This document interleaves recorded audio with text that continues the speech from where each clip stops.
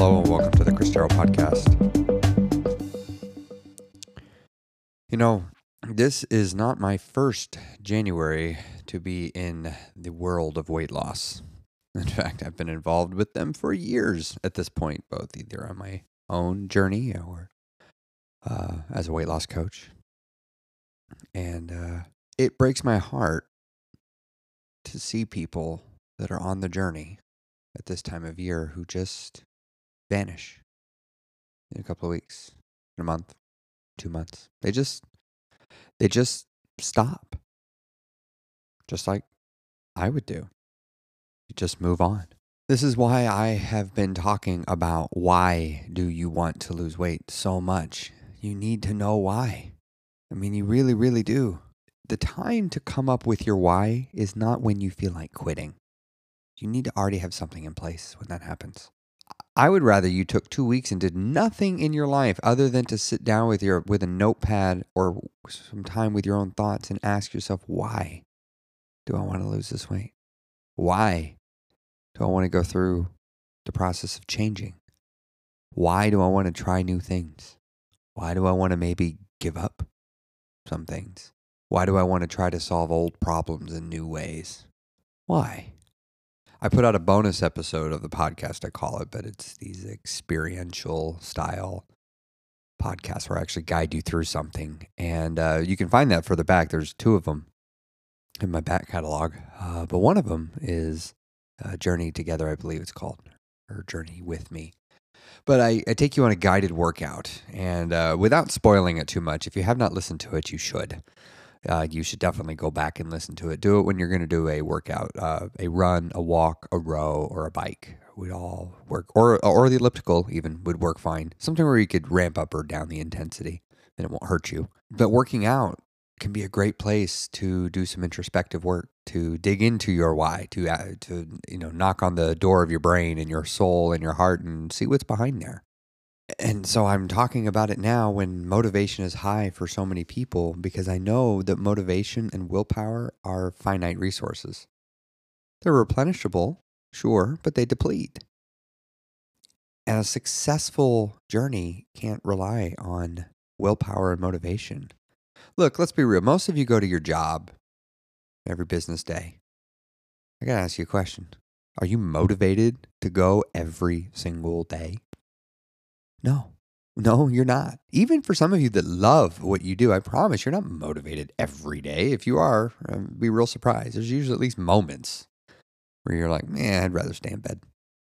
Or, man, I'd love to just enjoy a second cup of coffee and not go in. Or I just quite honestly don't want to deal with so-and-so's crap today. Whatever. But you go. Why? Why do you go to work when you don't want to some days? Your why gets you there. Nietzsche said, he who has a strong enough why can bear almost anyhow. I love that saying so much. So much. I've said it before on other pieces of things here. And I'm going to keep saying it because I love it, because it's so true.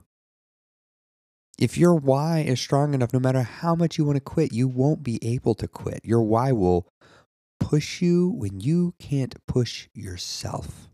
When you don't have it in you to keep going, your why is going to be there for you to lean on and for it to pull you through the hard times. But it won't be there unless you come up with it. And nobody is going to come up with it but you. Nobody. People will ask me what my why is, and I'll share some of it. But at the end of the day, it doesn't matter because it's mine. Like, your why has to be personal, has to be meaningful. It has to be meaning for you on a primal level. And I can't give that to you. No one can give that to you but you. I'm doing what I can to help guide and to help you find it. But at the end of the day, it's going to have to be you. And this is why I like journaling so much. Because it provides a path to help you understand your why. But you don't have to do it through journaling.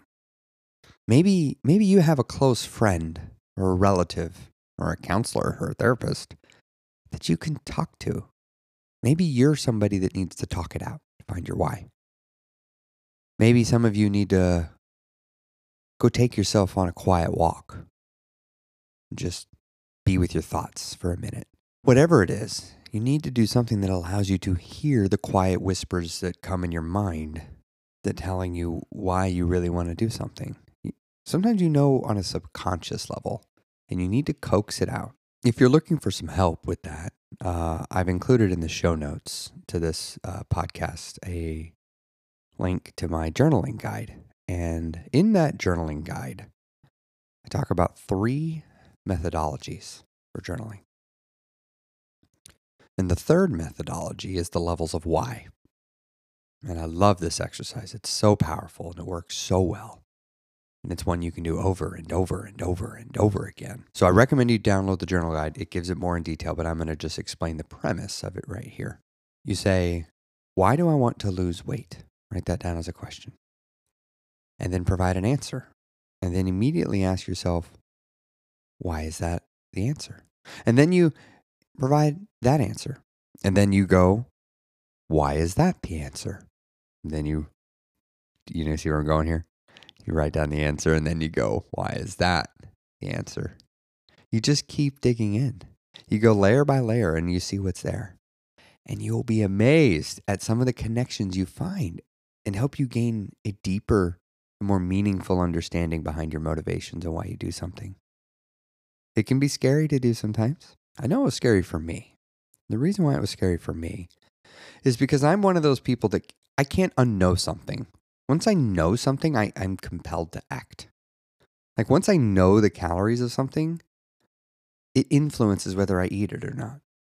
But if I stay in blissful ignorance, well, then I'm free to do what I want, right? Because ignorance is bliss. And so sometimes I wouldn't ask myself a question because quite honestly, I didn't want to know the answer. Because if I knew the answer, I'd have to change things. And I wasn't ready to change things. So I wouldn't even ask the question. So there's a topic of weight loss that I've never really addressed. And I haven't addressed it because this is my tribe. This is my drug of choice. The way you gain weight is by being in a caloric surplus. Now, a major cause of being in a caloric surplus is from overeating, eating too much food, which I definitely did.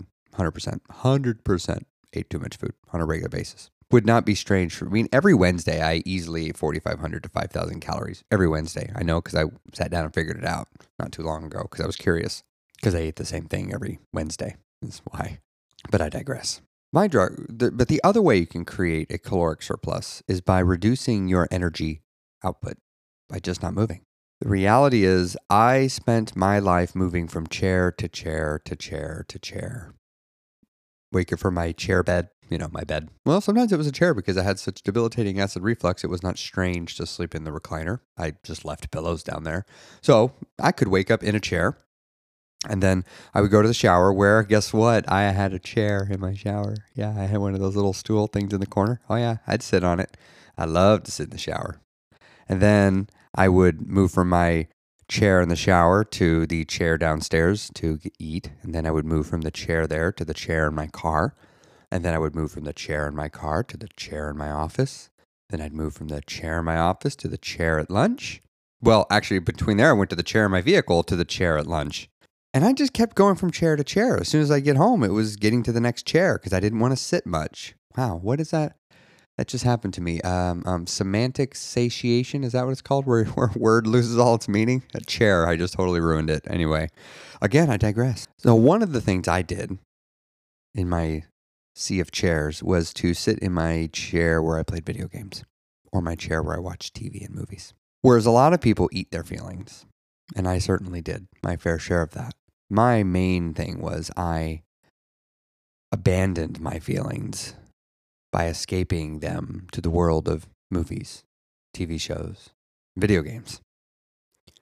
I'd stay up till 2 or 3 in the morning playing video games every night, because apparently I don't need sleep, even though there's no reason to believe I don't need sleep. I even knew I needed sleep.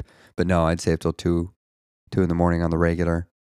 Wake up late, tired, rushing to work, not in a great mental state. So I'm, getting 2 bacon, egg, and cheese biscuits on my way to the office.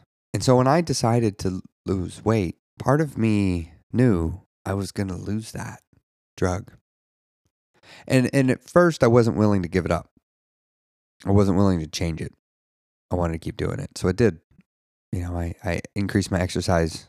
I increased my food or decreased my food. But I quickly started realizing that, I can't keep watching this many hours of movies and TV shows and video games. I'm going to need to go out and live my life. And this is going to be a difficult thing because I know how people that love TV show, movies, and video games think, because I love movies. You have to say, I was the guy.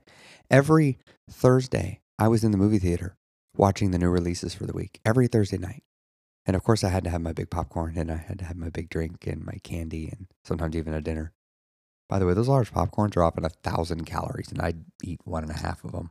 I mean, I love movies and I love TV shows, but there came a point when I realized I need to go out in the world and see my own creations and make my own things. Now, this is my choice. I'm not saying what's right for me here is right for anybody else. I'm just sharing my experience here in this. But one of the things I struggled with weight, and I struggle with it every time in the past, is because part of me felt like I was going to have to give that up. And I didn't have a good enough reason to give it up, so I wouldn't. And it would be very difficult to lose weight when I'm never moving because I didn't want to give those up. Well, when I lost the weight for the last time, the final time, I didn't just give them up. In fact, I didn't even ever choose to. You see, instead, I just started adding other things in my life to do. Because successful weight loss and successful change isn't just about what you take out. It's about what you add. Because if you take something out, what are you going to replace it with? So I replaced coming home, spending all night watching TV shows and movies for taking my camera and going out in the world. I instead of buying the latest video game console, I went and bought myself a new camera lens to get me excited to use my camera. I decided to use some of my hard-earned money that I had saved to upgrade my camera to something I truly would enjoy and love. Not that I didn't love my camera, I had, but it was getting a little long in the tooth, so to speak.